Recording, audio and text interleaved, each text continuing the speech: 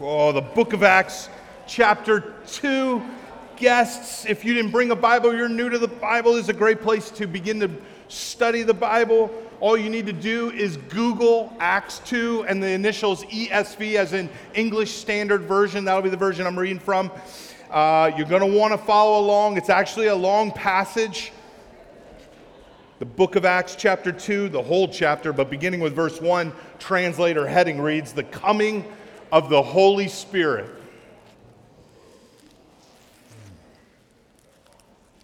My heart is full. This morning we continue our study through the entire book of Acts. Chapter 1 over the last few weeks has set the context. Jesus has ascended into heaven. The disciples are in Jerusalem waiting. And what we are about to read next is indisputably a once and done, never to be repeated supernatural phenomenon. It's a supernatural phenomenon, the likes of which have never been seen prior or after, not in the world. I would even go as far as to say, not in your Bibles. This is it. The Holy Spirit has arrived. The beginning of a new stage of human history. That's what we're about to read. Causing in the moment thousands upon thousands of people to spontaneously give their lives for the sake of Christ. This is without a doubt, I believe, one of the most important moments in the story of how God saves the world. The outpouring of the very presence and power of God Himself upon His people. The Holy Spirit is arriving in an unprecedented manner and fashion, and the world has never been the same since Acts chapter 2. Would you look with me? I'm going to read, and I'll pray for understanding. It's long. It includes the first Christian sermon ever. It's right in there. So I'll be sure to preach it over again for you afterwards. But I think it'll arrest your attention. Verse 1.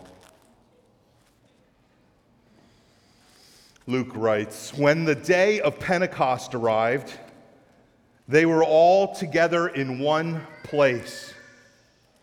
And suddenly there came from heaven a sound like a mighty rushing wind, and it filled the entire house where they were sitting." Verse 3, "And divided tongues as of fire appeared to them and rested on each of them." Verse 4, "And they were all filled with the Holy Spirit and began to speak in other tongues as the Spirit gave them utterance." Verse 5. "Now there were dwelling in Jerusalem Jews, devout men from every nation under heaven. And at the sound of the multitude, at this sound the multitude came together, and they were bewildered, because each one was hearing them speak in his own language. And they were amazed and astonished, saying, 'Are not all these who are speaking Galileans? And how is it that we hear, each of us in our own native language, Parthians and Medes and Elamites and residents of Mesopotamia, Judea and Cappadocia, Pontus and Asia, Phrygia and Pamphylia, Egypt and parts of Libya belonging to Cyrene, and visitors from Rome, both Jews and proselytes, Cretans and Arabians? We hear them telling in our own tongues the mighty works of God." Verse 12, "And all were amazed and perplexed, saying to one another, 'What does this mean?' But others, mocking, said, 'They are filled with new wine.'" Verse 14, "But Peter, standing with the 11, lifted up his voice and addressed them, 'Men of Judea and all who dwell in Jerusalem, let this be known to you, and give ear to my words. For these people are not drunk, as you suppose, since it's only the third hour of the day. But this is what was uttered through the prophet Joel. And in the last days it shall be, God declares, that I will pour out my Spirit on all flesh, and your sons and your daughters shall prophesy, and your young men shall see visions, and your old men shall dream dreams. Even on my male servants and female servants in those days I will pour out my Spirit, and they shall prophesy. Verse 19. And I will show wonders in the heavens above and signs on the earth below, blood and fire and vapor of smoke. The sun shall be turned to darkness and the moon to blood before the day of the Lord comes, the great and magnificent day.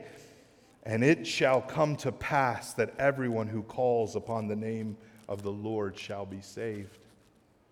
Verse 22, Peter continues, Men of Israel, hear these words.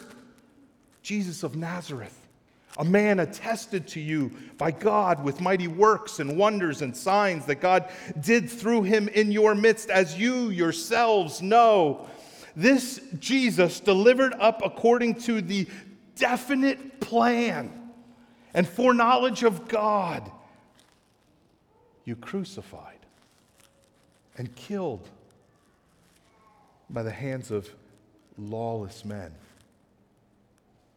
God raised him up, loosing the pangs of death, because it was not possible for him to be held by it. For David says concerning him, I saw the Lord always before me, for he is at my right hand, and that I might not be shaken. Therefore my heart is glad, and my tongue rejoiced. My flesh also will dwell in hope, for you will not abandon my soul to Hades, or let your Holy One see corruption. You have made known to me the paths of life. You will make me full of gladness with your presence. Peter continues, verse 29. Brothers, I may say to you with confidence about the patriarch David that he both died and was buried, and that his tomb is with us to this day. Being therefore a prophet, and knowing that God has sworn with an oath to him that he would set one of his descendants on his throne, verse 31, he foresaw and spoke about the resurrection of the Christ, that he was not abandoned to Hades, nor did his flesh see corruption. This Jesus God raised up, and of that we are all witnesses. Being therefore exalted at the right hand of God, and having received from the Father the promise of the Holy Spirit, he has poured out this that you yourselves are seeing and hearing. For David did not ascend into the heavens, but he himself says, the Lord said to my Lord, sit at my right hand until I make your enemies a footstool. Speaking of Jesus. Let all the house of Israel therefore know for certain that God has made him both Lord and Christ, this Jesus whom you crucified. Verse 37. Now when they heard this, they were cut to the heart, and said to Peter and the rest of the apostles, Brothers, what shall we do? And Peter said to them, Repent and be baptized, every one of you, in the name of Jesus Christ for the forgiveness of your sins, and you will receive the gift of the Holy Spirit. For the promise is for you and your children and for all who are far off, everyone whom the Lord our God calls to himself. And with many other words he bore witness and continued to exhort them, saying, Save yourselves from this crooked generation. Verse 41. So those who received his words were baptized, and there were added that day about 3,000 souls. The very words of God, would you join me in a prayer for understanding? Father, we rejoice in the recounting of the very first days of the church, and we pray that their testimony, which is your testimony, would alter the way we see ourselves, this world, our generation, these days, and your generous, gracious, merciful offer of freedom in Christ. Show him to us for your glory and for our salvation. We pray in Jesus' name. Amen.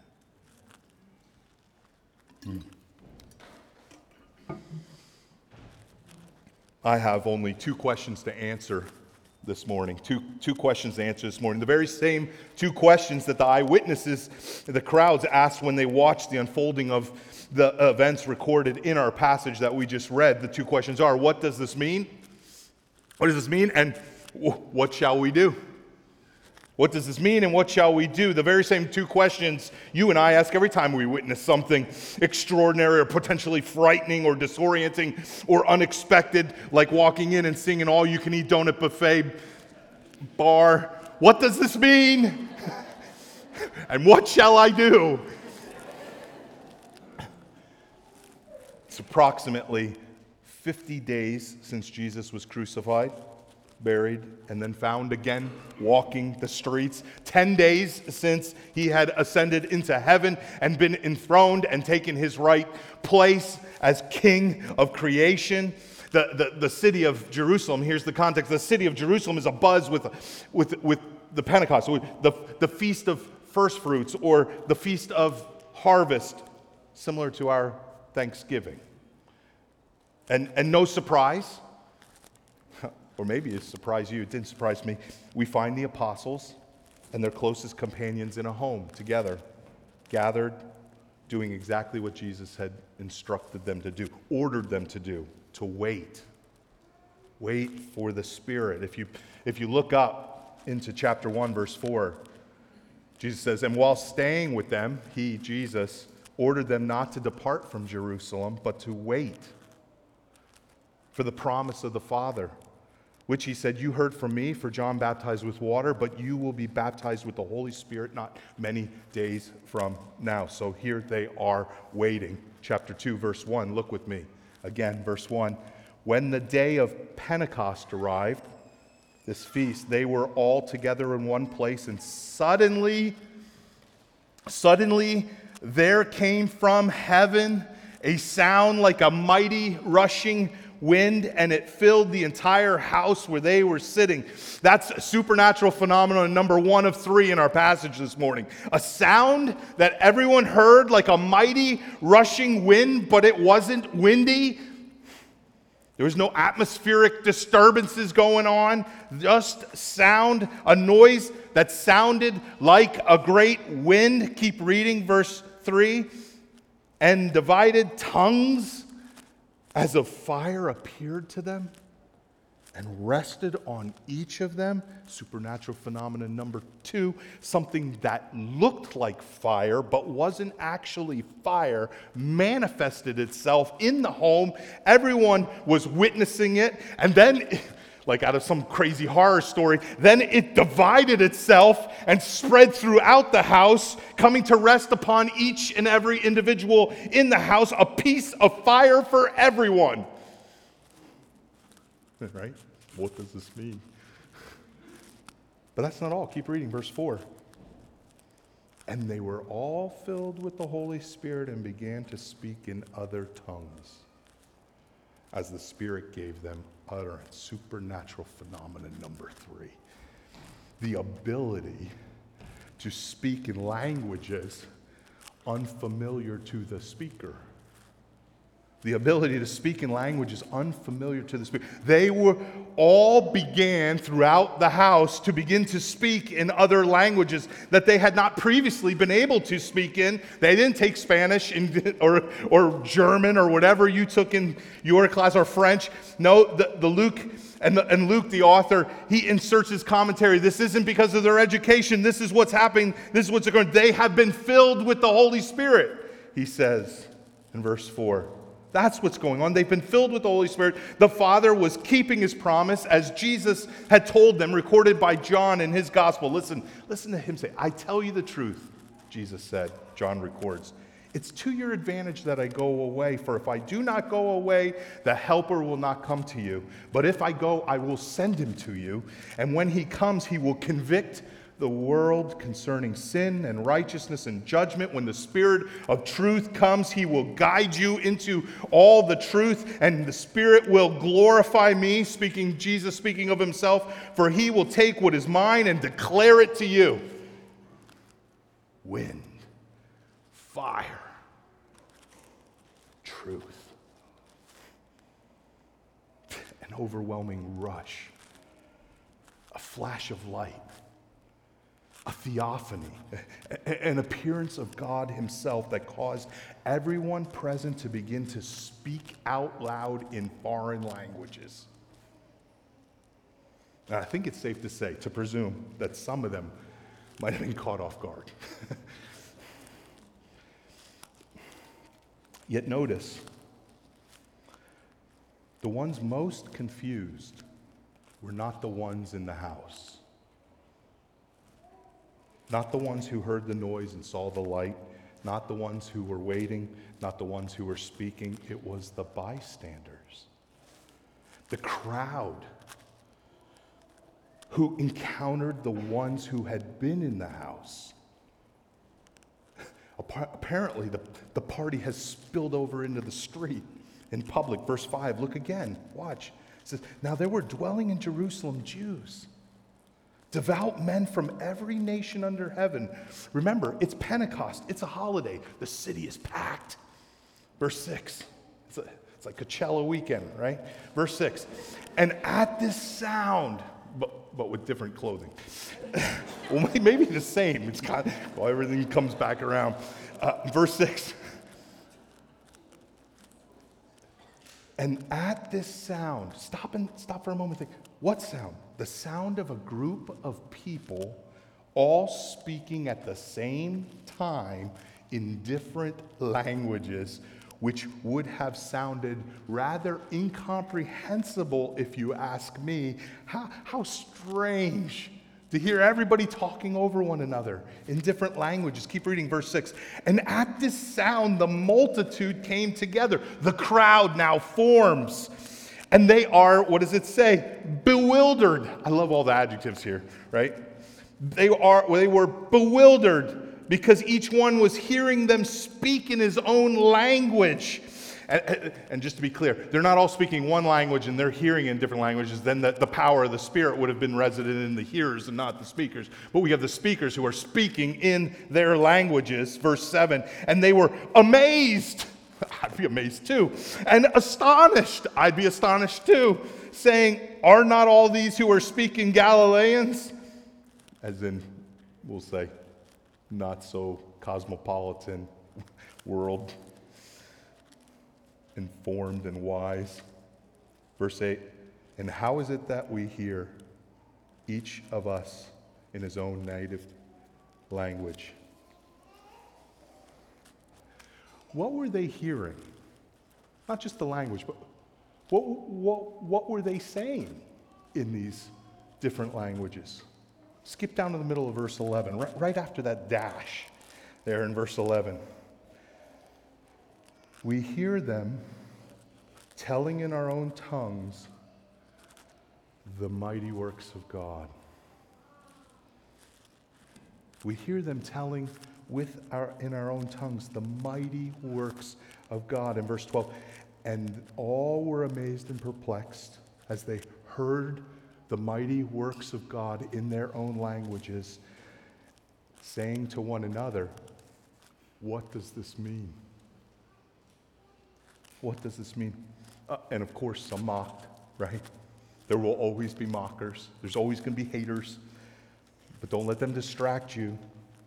What does this mean? Now, beginning with verse 14, all the way to near the end of the chapter is the record of the very first Christian sermon. And if I could spare you the details and not risk re-preaching Peter's sermon, right, in some sort of preaching vortex where you get sermon after sermon and we all get stuck in it, and said, can I summarize it for you? For it's the answer to the question, what does this mean? What does this mean? And note, if you've been around churches for any length of time, the answer Peter provides to the question, what does this mean, is often, you're going to feel it, often absent from the debates over what this means. Peter says, listen, we are now nearing the end. That's what he says. We are near the end.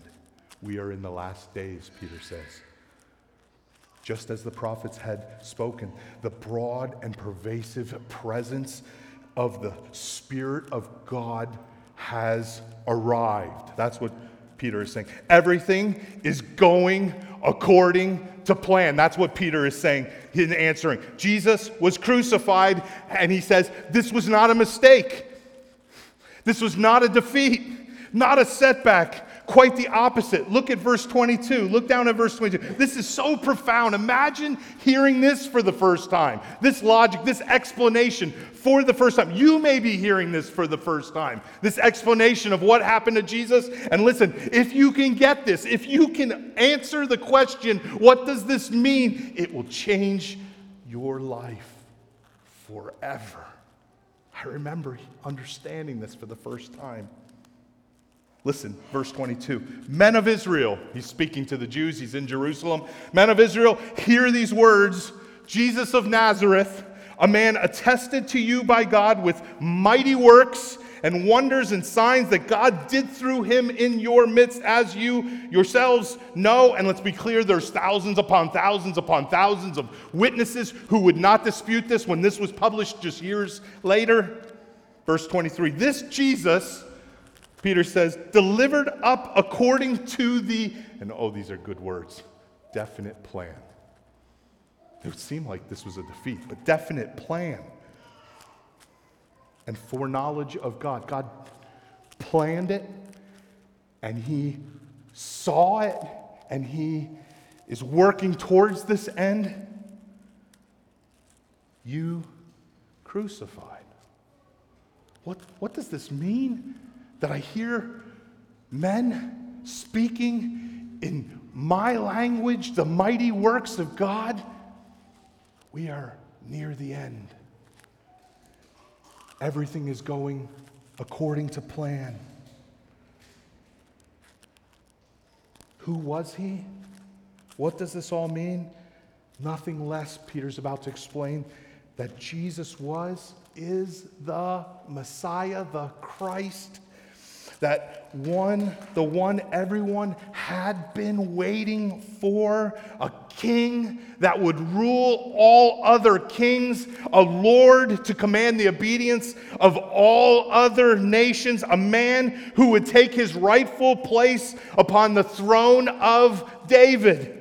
Look, verse 29. Brothers, verse 29. I may say to you with confidence about the patriarch David that he both died and was buried, and his tomb is with us to this day. He's egging him on. Go ahead, go check. Being there a prophet and knowing that God had sworn with an oath to him that he would set one of his descendants upon his throne, he foresaw and spoke about the resurrection of the Christ. That he was not abandoned to Hades, nor did his flesh see corruption. This Jesus,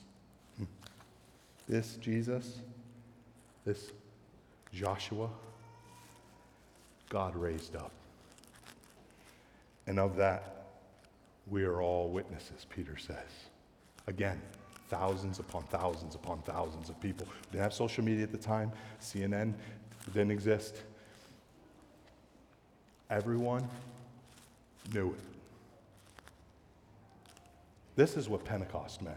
This is what this means. Say whatever you want to say, mock away, but on that day, and I would say for 2 millennia, since the church has been a witness, we have seen all that we need to see, heard all that we need to hear. Jesus is alive, and the angel's words to Mary at his conception, they continue to ring true. He will be great, speaking of Jesus, the angel said. He will be great and will be called the Son of the Most High, and the Lord God will give him to him the throne of his father David, and he will reign over the house of Jacob forever, and of his kingdom there will be no end.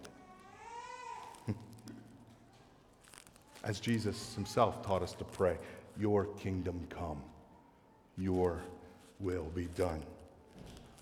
And this is what's happening in Acts chapter 2 on earth as it is in heaven.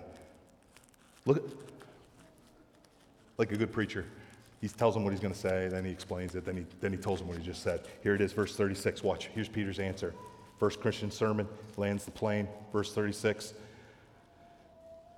Let all the house of Israel therefore know for certain, remember why Luke is writing this, that you would be certain about the things that you had been taught about but hadn't seen for yourself, right? That's why he's writing this book, a history of the early church, the first few days. He says, let all the house of Israel therefore know for certain that God has made him, Jesus, both Lord and Christ, or in Hebrew, the Messiah, this Jesus whom you crucified. Put yourself in the crowd. It's where we belong. If you're trying to figure out, where do I fit into this story? We're the ones who disobeyed and sinned and rebelled against our Creator, a King who we, on account of our lives, he was crucified.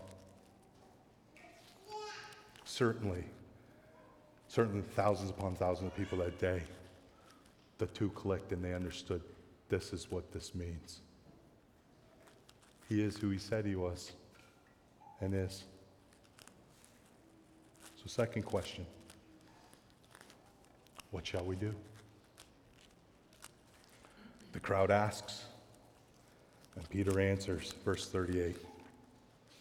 And Peter said to them, verse 38, repent. Repent, turn away from your prior way of life.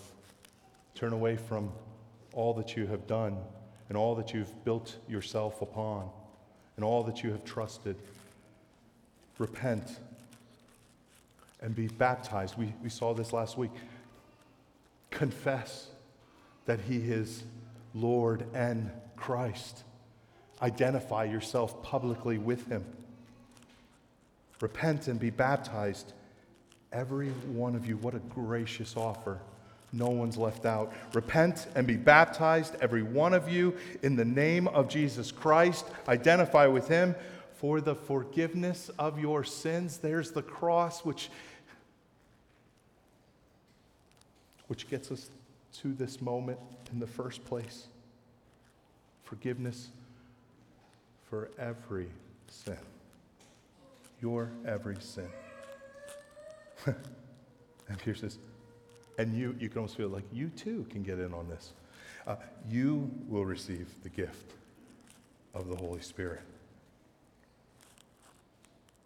Verse 39 that captures, I think, what we're seeing here at Pentecost so beautifully. He says, verse 39, for the promises for you and for your children and for all who are far off, there's no one left out. And we're about to see in the book of Acts the gospel jump the walls of Jerusalem and work its way to the ends of the world. This is for everyone, for you and your children, and for all who are far off, everyone whom the Lord our God calls to himself.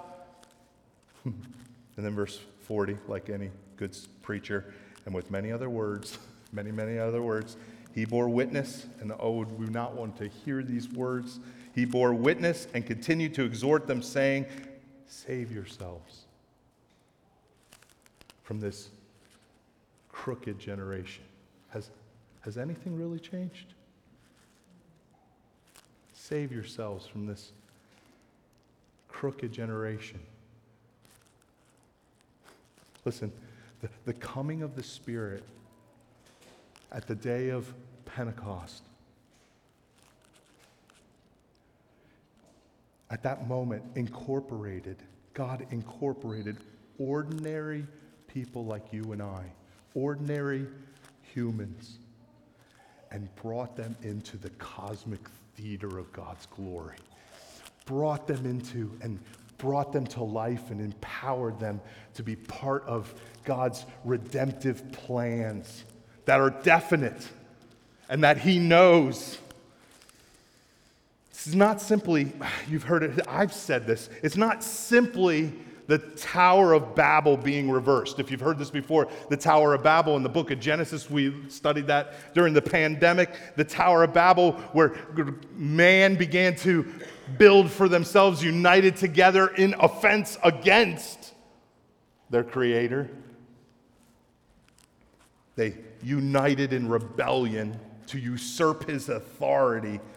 Oh, listen, and at that moment, God came down and confused their languages. And so then we see here in Pentecost something of a reversal where the languages are no longer confused, but everybody can understand themselves again. It's not simply that He reversed the curse of the Tower of Babel as He distributed us as different people and nations and tribes and tongues throughout the planet for all of history. No, if it were that case, then they would all have come back to one language that they would all understand, which would be English, of course, right?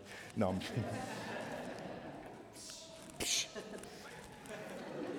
No. No, this isn't overthrowing and overcoming. A triumph over the Tower of Babel, over the sins and actions of an evil human race. Not destroying, obliviating our diversity, but no, rather energizing and employing the very things that make us different. The gospel, listen, the good news, we read it throughout Peter's sermon. The good news is that this promise is for everyone. And the story doesn't end here, but ends with a scene of heaven at the very end of this time, where you won't have one language and one tribe and one nation.